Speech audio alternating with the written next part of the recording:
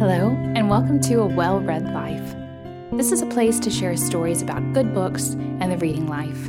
I'm your host, Beth Jamison. Join me as I meander through my reading journey and discover the books that make up a well-read life.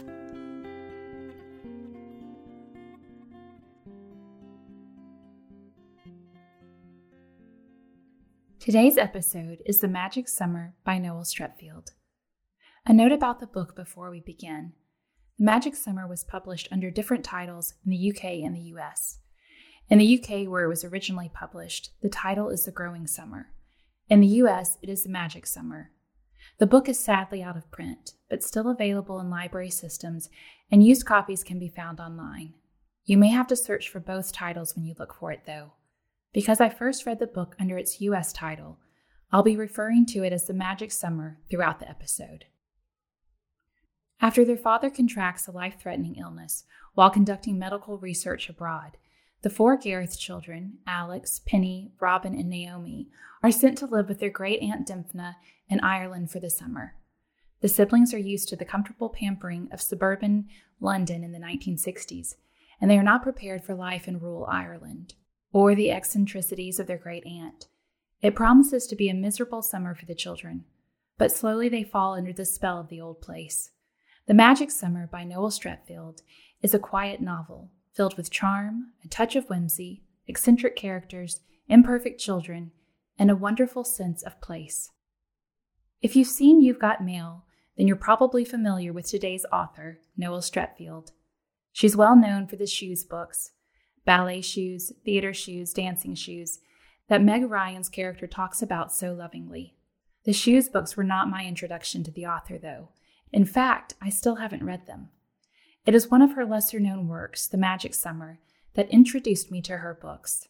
I first read it in late elementary age, and for all the strangeness of it, especially Aunt Dymphna and her ancient crumbling house Reenmore, the autonomy of four children setting up house for a summer in the beautiful setting of Ireland with very little adult supervision fascinated me. In The Magic Summer, I met the Gareth siblings, who are by nature city children, and experienced their sudden immersion into life in a seaside village in Ireland. It was a place where time seemed to stand still, where neighbors were willing to help but never coddle, and great aunts spoke in poems and riddles. In a small way, I dreamt of a summer like the Gareths, left on my own to ramble the Irish countryside and do as I wished. When I reread The Magic Summer recently, I found that I only remembered bits and pieces of the story. I knew it was a quiet book, but the details were hazy. Reading it as an adult, I could see the story was nuanced. The plot is conventional of many children's stories written at the time. A group of children are separated from their parents for a season, usually sent to a relative's home, and while there they have a series of episodic adventures. Only the adventures of the four Gareth children are small and never grand. Fishing for lobsters at midnight, sea bathing, picnics on the beach, visiting an estate sale with an aunt, the discovery of a stowaway in the house. Instead, the focus is placed predominantly on their character development and maturity. It is by nature a domestic novel, and rather than have the drama happen largely through plot and action, it is placed inward, with each of the Gareth children dealing with the effect their father's illness and a transition to a new home has on them. If this sounds like a dull read for children, rest assured it isn't. That is the beauty and charm of the story. Where the action is more subdued in this book, there are wonderfully eccentric characters and circumstances to keep children engaged. Aunt Dymphna is unlike anyone the Gareth children have ever met, and for me too, she was unlike any character I had known. I was half intrigued and half frightened of her. As an adult, I admire her for the desire she has to help her nieces and nephews become thoughtful and caring children, even if her methods are somewhat odd. The further I got into the story, the more I fell under the spell of Aunt Dymphna and Reenmore again, and I saw a depth to it that I'd missed on the first reading. And now, here's more about the story. The Magic Summer begins with an introduction to the Gareth children. They live in a comfortable home called Medway in suburban London. Alex and Penny are the oldest and have a rigorous academic schedule, their evenings filled with homework. They are disciplined scholars and have the typical characteristics of older siblings. Alex is handsome, Penny is plain, and has a thoughtful and compliant nature.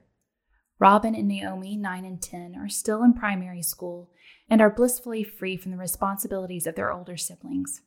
Robin loves to talk, has an unfortunate cowlick that causes his hair to stand up in the back, no matter the amount of brushing, a healthy appetite, and the makings of a budding sleuth. Naomi is the youngest and an exceptionally pretty child. She is the pet of the family, a little spoiled and prone to crying fits, and excessively fond of games. The Gareth children's lives are rather ordinary and safe until they are brought to Ireland and are thrown into the chaos of Aunt Dymphna's home, Reenmore. Reenmore is in the middle of an old cow field. Aunt Dymphna has refused a road leading up to it, instead opting to park off the main road and traipse through the field to her front door after an excursion to town. This horrifies the children when they arrive. Reenmore is a ramshackle, chaotic home.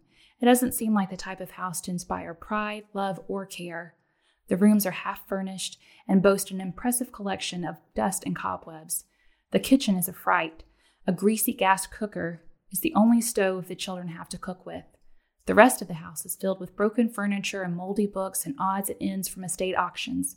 There is no wireless and no games to entertain the children. It is the opposite of Medway. But Reenmore is as much a part of Aunt Dymphna as the land and sea around her. She loves both dearly. The children don't understand their aunt's love of the old place. To them it is a wreck. It is as strange to them as the country surrounding it. When introduced to their great Aunt Dymphna, the Gareth children think she is mad. She is a force to be reckoned with. On the road, she is a nightmare, frightening the children with her erratic driving, shouting "road hog" to anyone who gets in her way. And she has conversations with the dogs who chase her car. Aunt Dymphna dresses in a flapping black cape and favors men's hats. She speaks in poetry and riddles. The children can barely get a straight word from her, and she claims that the seagulls speak to her, bringing news about their father's health. Naomi is convinced she is a witch. The others think she is only a crazy old aunt that they must endure until their father recovers. I was inclined to agree with the children the first time I read the book. Aunt Dymphna's neighbors, however, have great respect for her. It is a respect shared by Noel Streatfield, who makes Dymphna human in spite of her oddities, and never writes her as a caricature. In bits and pieces, and so subtly that you barely perceive it, she hints at aspects of Dymphna's true character and offers some clues for her eccentricity. A deeply private woman by nature, she welcomes 4 children into her home, just as she took in the children's father when he was orphaned during the war.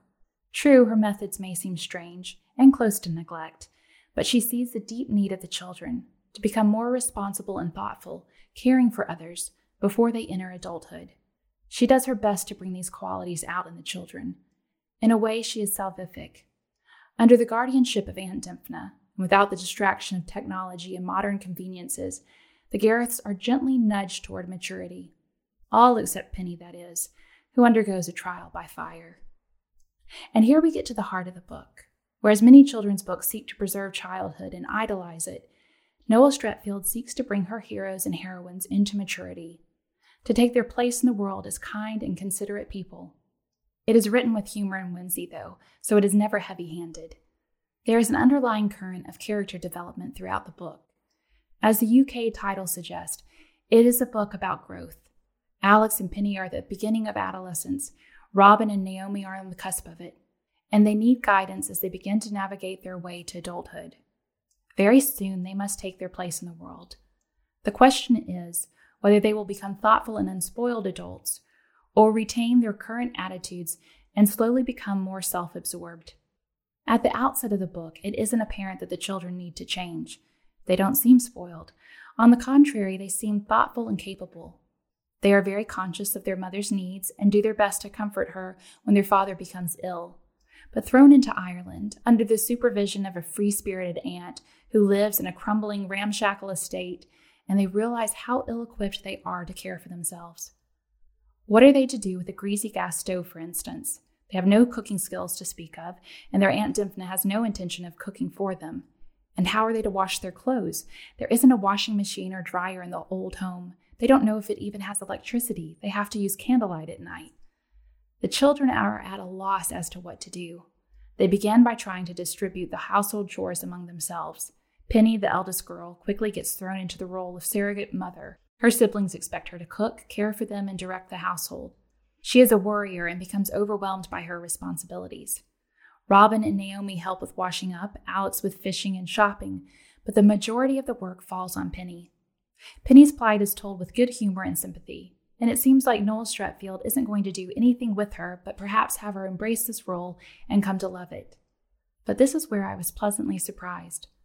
Towards the end of the book, Aunt Dymphna, speaking in riddles as usual, but also surprisingly in everyday language, confronts Alex. It is a quiet, small sentence, but no less powerful because of it. Aunt Dymphna's conversation with Alex and his reaction give us hope that the children's hearts are beginning to change.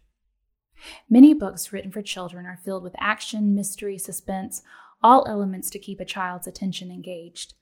These types of books are wonderful and a delight to read, completely immersing the reader in the story and action. I love these types of books in childhood. I love them now. They were the ones I read compulsively. But occasionally, a quiet book, like The Magic Summer, would find its way into my hands, a story where more happens beneath the surface than in the plot of the book.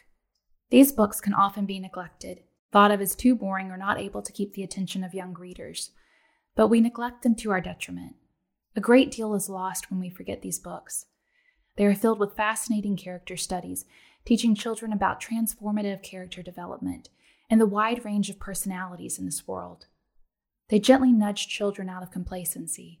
Perhaps children can't make a steady diet of these books, but every now and then, it's good for one to come across their path. When I read this book as a child, I expected there to be magic. After all, Aunt Dymphna is decidedly witch-like with her flapping black cape. I thought she would have some sort of magical tie, or at least her home Reenmoor would have a portal to a magical world. The American title misled me. I didn't love it any less for it, though. Now as an adult, I see it differently. There was some magic in the story after all. Because doesn't transformation in the human heart, changing from one nature to another, or at least the promise of it, seem like a type of magic? The Gareths are imperfect children and fail miserably at times, but there remains the hope that they will be more thoughtful, loving, and self-sacrificial to each other after their time at Reenmoor. It was this hope that stayed with me after I closed the book, and it made me love the story even more. Read this book if you like stories with eccentric characters. It is worth reading for the poetry-quoting Aunt Dymphna alone. Read it if you want a book that contains subtle character development, but with an amount of action to keep the plot moving along. Read this book for an escape to a holiday in rural Ireland. Read it for its whimsy, delight, and charm. Well, that's all for this week.